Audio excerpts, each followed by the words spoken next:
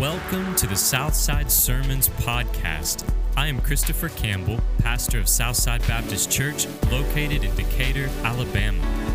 This message you're about to hear is from God's Word and is offered to you with this prayer that God would give you eyes to see, ears to hear, and a heart to obey His Word. May your faith be strengthened in Jesus, and may you grow in your knowledge of Him. I urge us to think together about the way love is elevated among the three abiding graces. Verse 13 again says, "So now faith, hope, and love abide, these three. But the greatest of these is love." The greatest of these. That word greatest is a relative word, meaning it exists in relationship with other things. Something cannot be the greatest if it is the only. I say that my son is my greatest son, but he's also my only son. This means the life that God gives us, the life lived by the Holy Spirit, is multifaceted. It has many sides to it. It consists of more than one side, more than one grace. 1 John chapter 4, verse 8 reveals this about God. Anyone who does not love does not know God, because God is love. We've all heard that, right? God is love, and that is true. But God is not only love. The word also reveals to us that God is spirit. God is light. God is unchanging. God is holy. God is just. God is a consuming fire. God is righteous. God is truth. And lest we think that we could ever fully describe God, the word tells us further that God's judgments are unsearchable and His ways are incomprehensible. That's our God. We cannot put God in a box. And many have tried to do that. It's called idolatry. It's called fashioning God after our own image. God does not fit in a box of our making.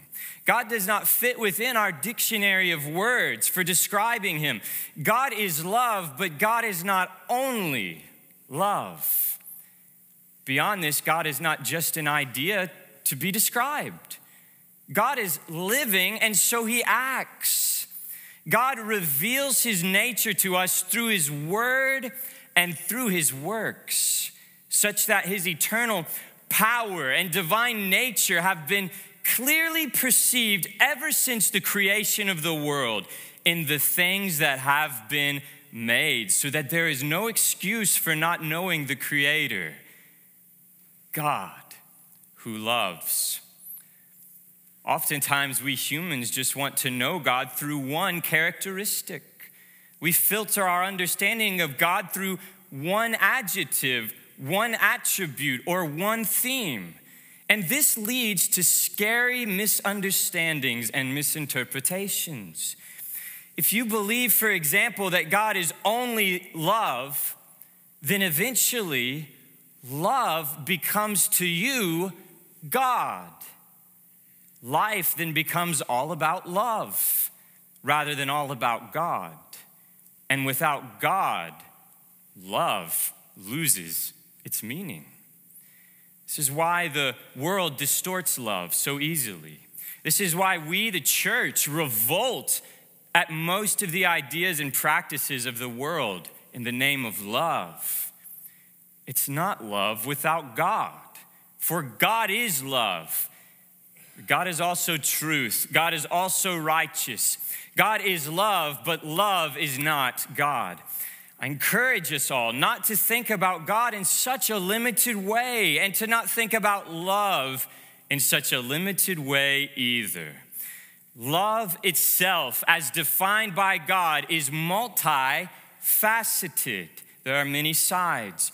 And we are in danger of wrongly treating love as we wrongly treat God by making too much of only one side of love, by making too much of only one aspect of love. And if we do that, we end up losing the truth about love altogether. Craig Blomberg helps us with this warning. Listen to what he says. It's often been observed that one could substitute the word Jesus for love throughout verses 4 through 7 of this text. Indeed, as the only sinless person in human history, Jesus provides the perfect model for helping us to understand what patience, kindness, lack of envy, and so on are. In doing so, we also guard against misinterpreting these attributes. If Jesus was all loving, but could clear the temple in righteous indignation, or unleash a torrential invective against the hypocrisy of the conservative religious leaders of his day, he's a commentator, so he has to use big words, then our concept of love must leave room for similar actions. Church, Blomberg cautions us from saying of someone else's actions, that's not loving, or accusing a person of not acting in love, because we do not define what love is. We are not interpreters of love. God defines love. God reveals love, and he interprets it through Jesus Christ, his son. Quoting Lewis Smedes, Blomberg points out further that being patient does not mean tolerating evil. Being kind does not mean you cannot at the same time be both intelligent and tough. He says that if someone were to run off with your spouse, it would be loving and even right for you to be upset about it, amen? This love of God, the word here is agape, is multifaceted in that it gives permission at times to be angry and still be loving. And it allows for us to be irritated and at the same time to still love. I hope this brings some freedom to some of you. Our marriages prove this as well. While we are in a union, we may disagree, we may fight or be angry at times, but we're nevertheless held together in the bonds of this multifaceted thing called love. Love is more than a feeling. Love is a wonderful grace of God that allows us to experience all the bands of human emotion that God has created, but to experience each one rightly and appropriately, lovingly. Love is given and received in different ways by different people. For some, it is loving to serve and be served. For others, it is loving to give and receive. For some, it is loving to speak and receive words of affirmation. God created us all to love, but we all value different expressions of love. It is multifaceted. With this in mind, church, the apostle is speaking to a multifaceted church in Corinth that is experiencing many problems. And when you have a body experiencing many problems, it needs a multifaceted solution. Simple is not always sufficient for complex situations. The church needs a multifaceted grace, and that grace is this multifaceted love. The congregation in Corinth is divided. There are schisms. This chapter 13 is written in the context of all of this as has gone before. I follow Apollos. I follow Cephas. I follow Christ. They are fellowships, not fellowship, as the apostle says. This congregation in Corinth is deceived. How many times has the apostle repeated these words? Do you not know? I do not want you to be ignorant. I do not want you to be uninformed. They did not know the truth of God's word, and they were certainly not living by it. They were not standing with the truth. They allowed an evil person living in blatant and public sin, the kind of which the Gentiles don't even do, to remain among them in the church with no consequence. They boasted about their own wisdom and sued one another in public courts. They dishonored the apostle and his ministry, who was God's gift to him, by not caring for him as God had intended for them to do. This congregation in Corinth is disgraceful. They gather to worship and partake of the Lord's Supper, but fail to discern those who are needy among them. Instead, those who have take more and get drunk on what belongs to the Lord for his body. They do not remember how Christ gave up his own body by being obedient to God's will and humbling himself before God. They boast about their gifts and envy the gifts of others. They operate as parts and not as a whole. God did not give the church in Corinth a simple solution. A simple solution to their multifaceted problems would have been to wipe them out. Immediate judgment, turn off the switch, give up, a clean slate, start over. But instead, God gives them a spiritual solution. God gives us a spiritual solution, not a fleshly one, not a carnal one, but a spiritual one called love. Because God loves them. God loves you. God loves us. They are his church, and we are his church, bought by the blood of his son, Jesus, who died for us. And love, as we learn, is not simple. Love is spiritual, and love is sacrificial. Love is not selfish. Love is consumed with care for God and the other person. So here the apostle seems to interrupt his discussion of spiritual gifts to weave together spiritual graces. No spiritual gift is worth anything without spiritual grace. In other words, no spiritual gift is effective without the Spirit of God working that gift for his gracious purposes in the church. As F.F. Bruce says, more important than the gifts of the Spirit is the fruit of the Spirit. No fruit, no gift. And what is the first fruit of the Spirit? Say it with me, church. Love. F.F. Bruce again says a Christian community can makeshift somehow if the gifts of chapter 12 be lacking. It will die if love is absent. The most lavish exercise of spiritual gifts cannot compensate for lack of love. It's often said that you don't know what you have until it's what? Gone. The apostle views love that way and goes as far as to say that when love is gone, what we have, in fact, is nothing. These first three verses can be described with this heading: when love is absent. Verses 1 through 3, when love is absent. And by virtue of him speaking about love being absent, we learn that it is possible to not have love. It is possible to be unloving.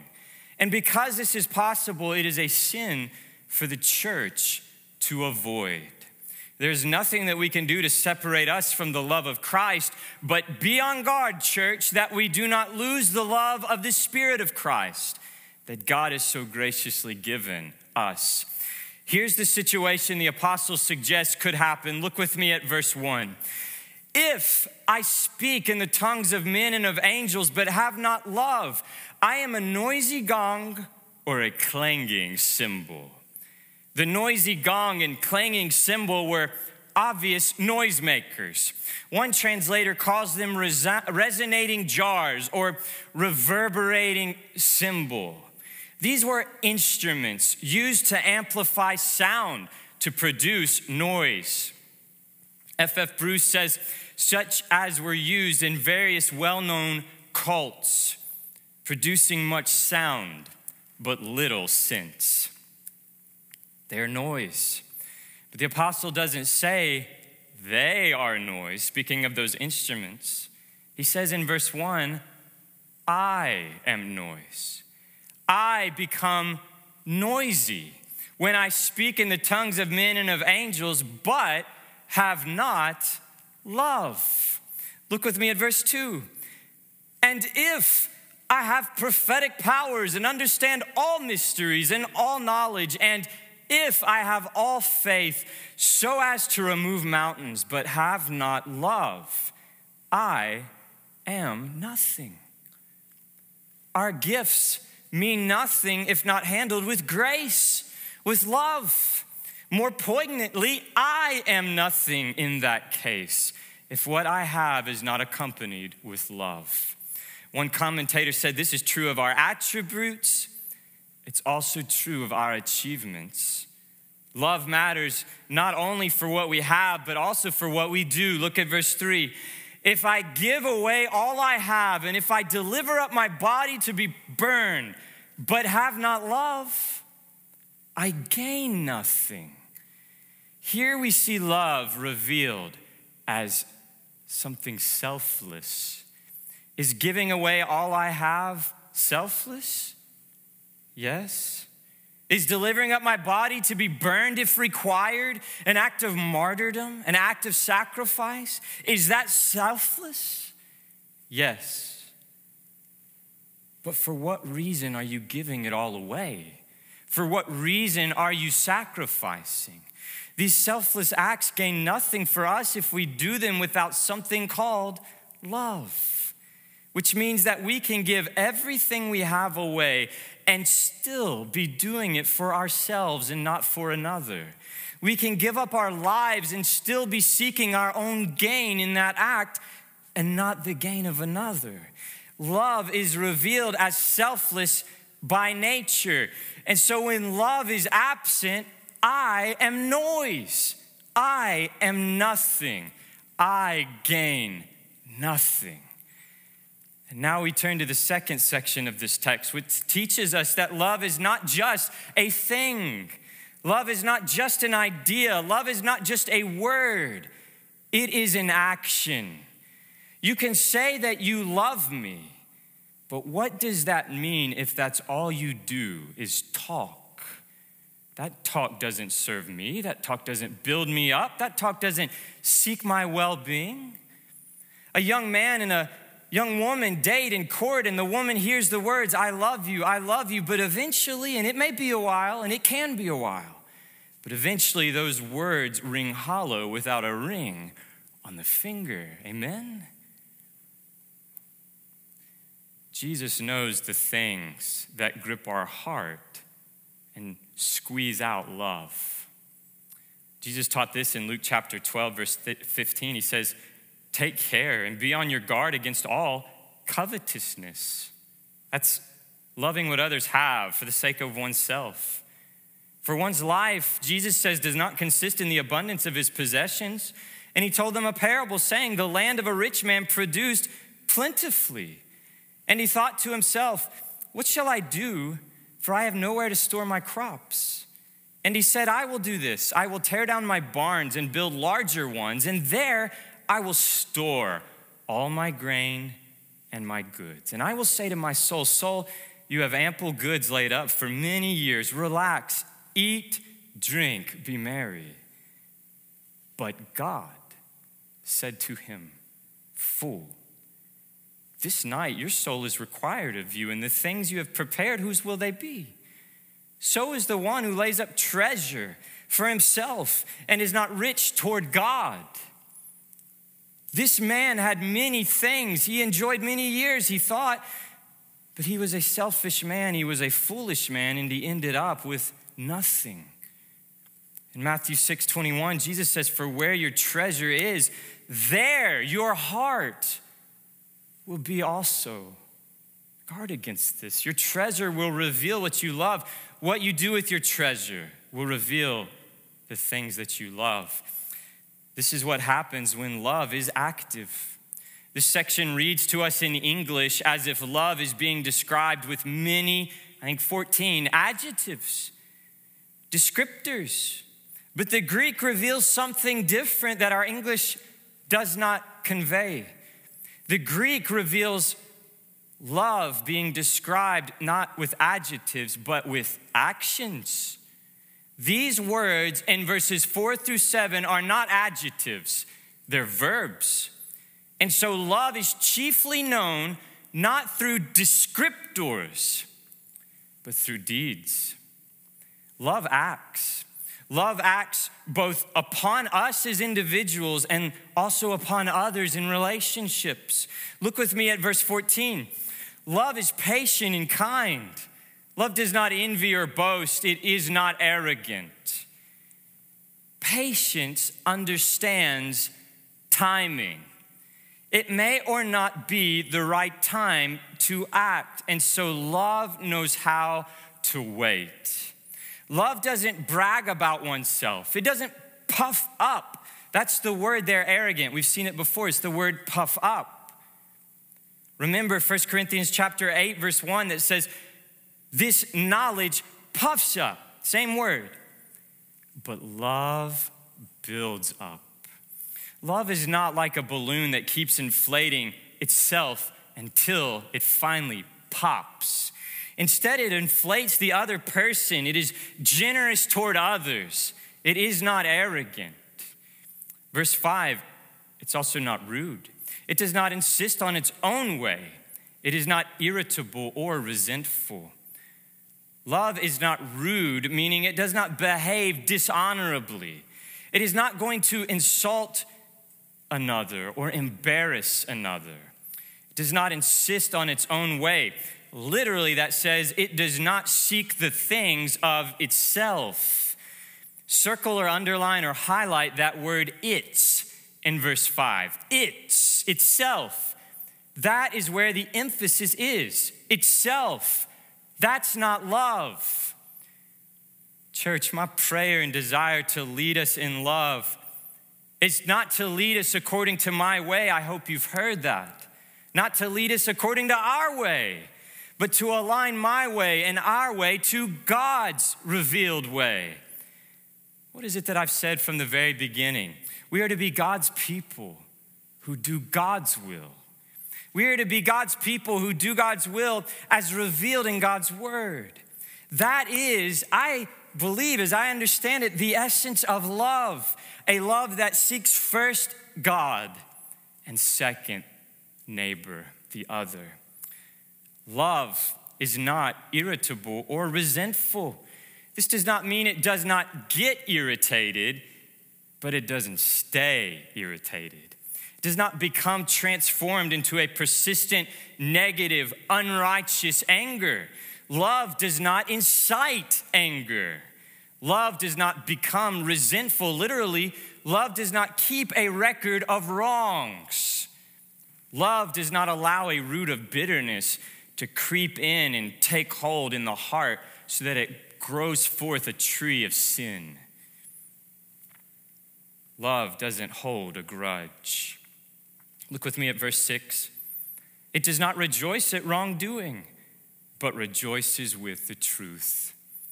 Literally, love does not rejoice in unrighteousness.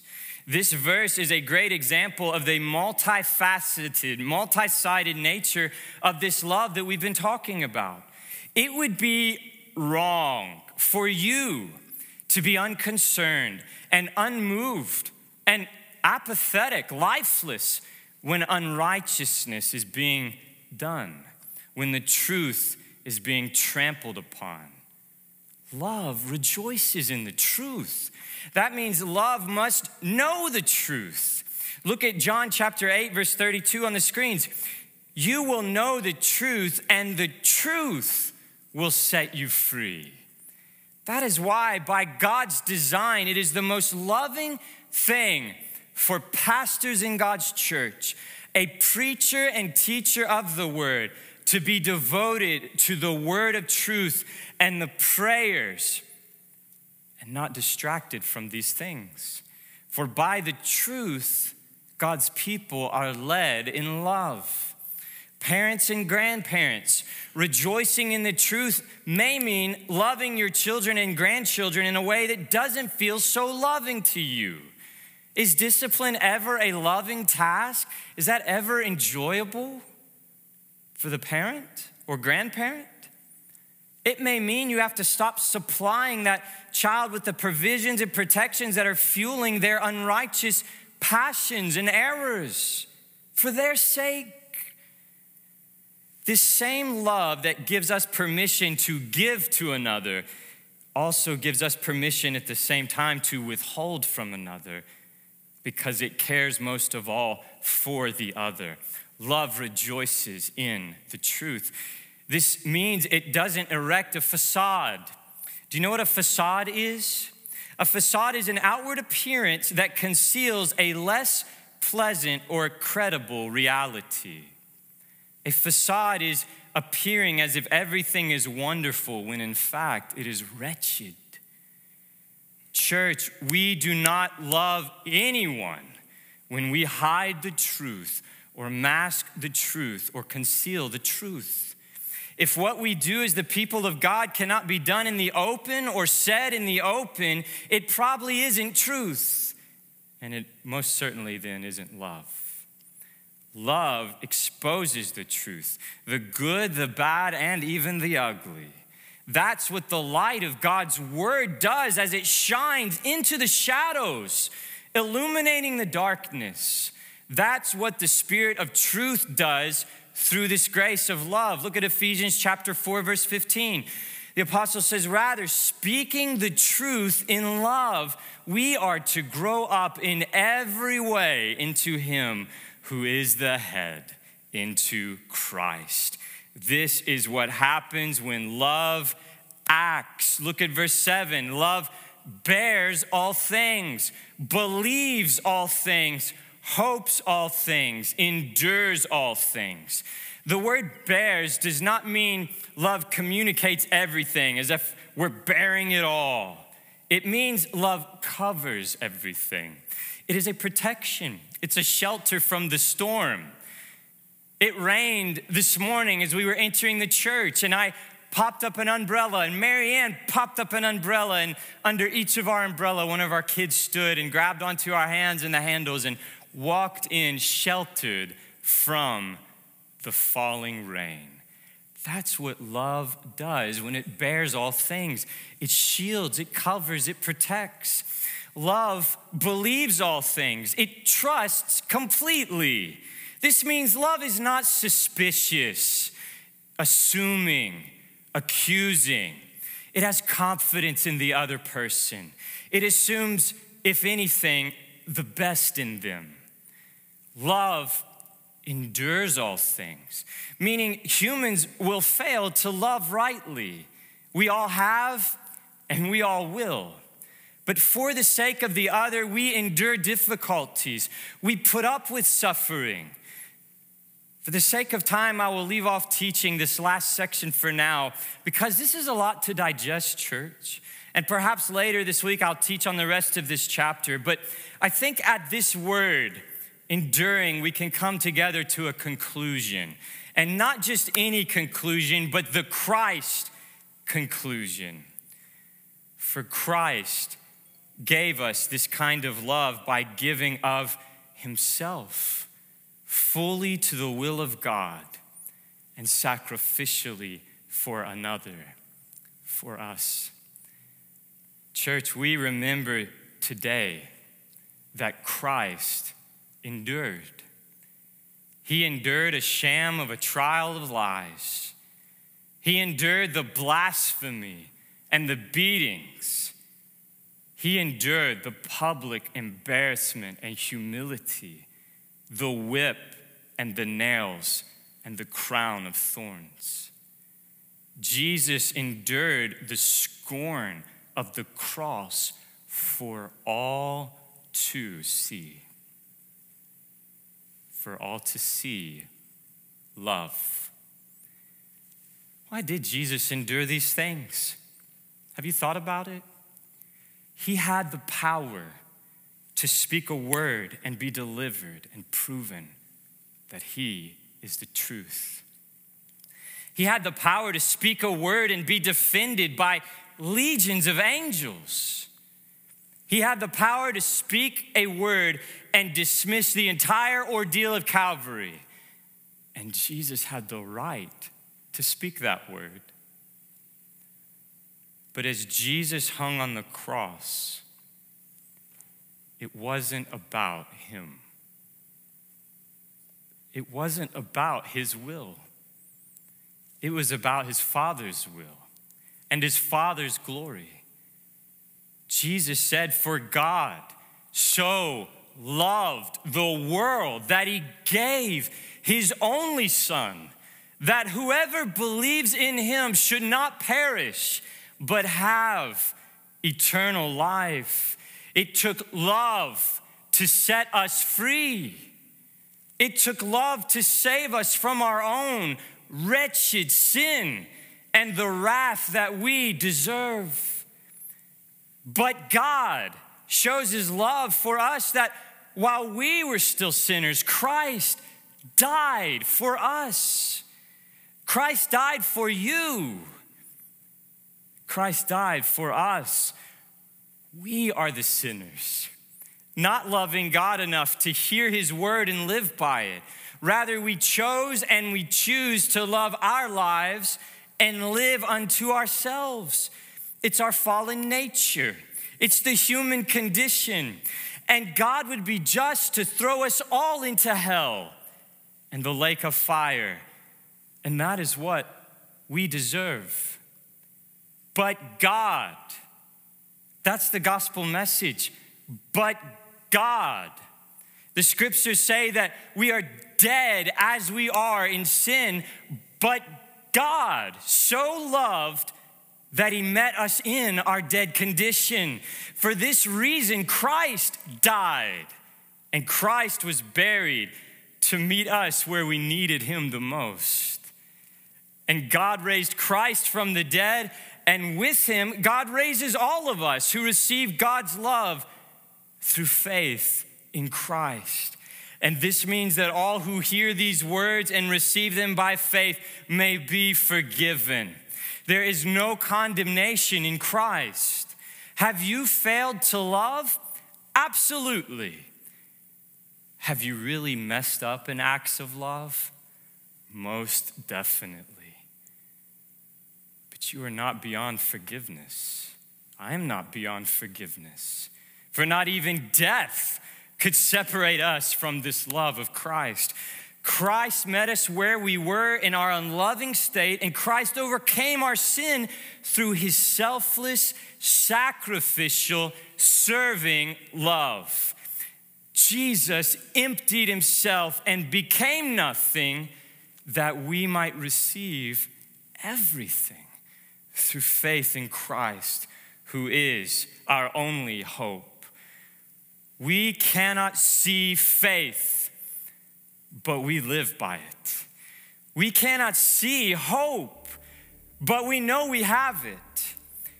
But church, we can see love, for God has shown it to us in the person and work of Jesus Christ, our Lord and Savior. So now faith, hope, and love abide, these three.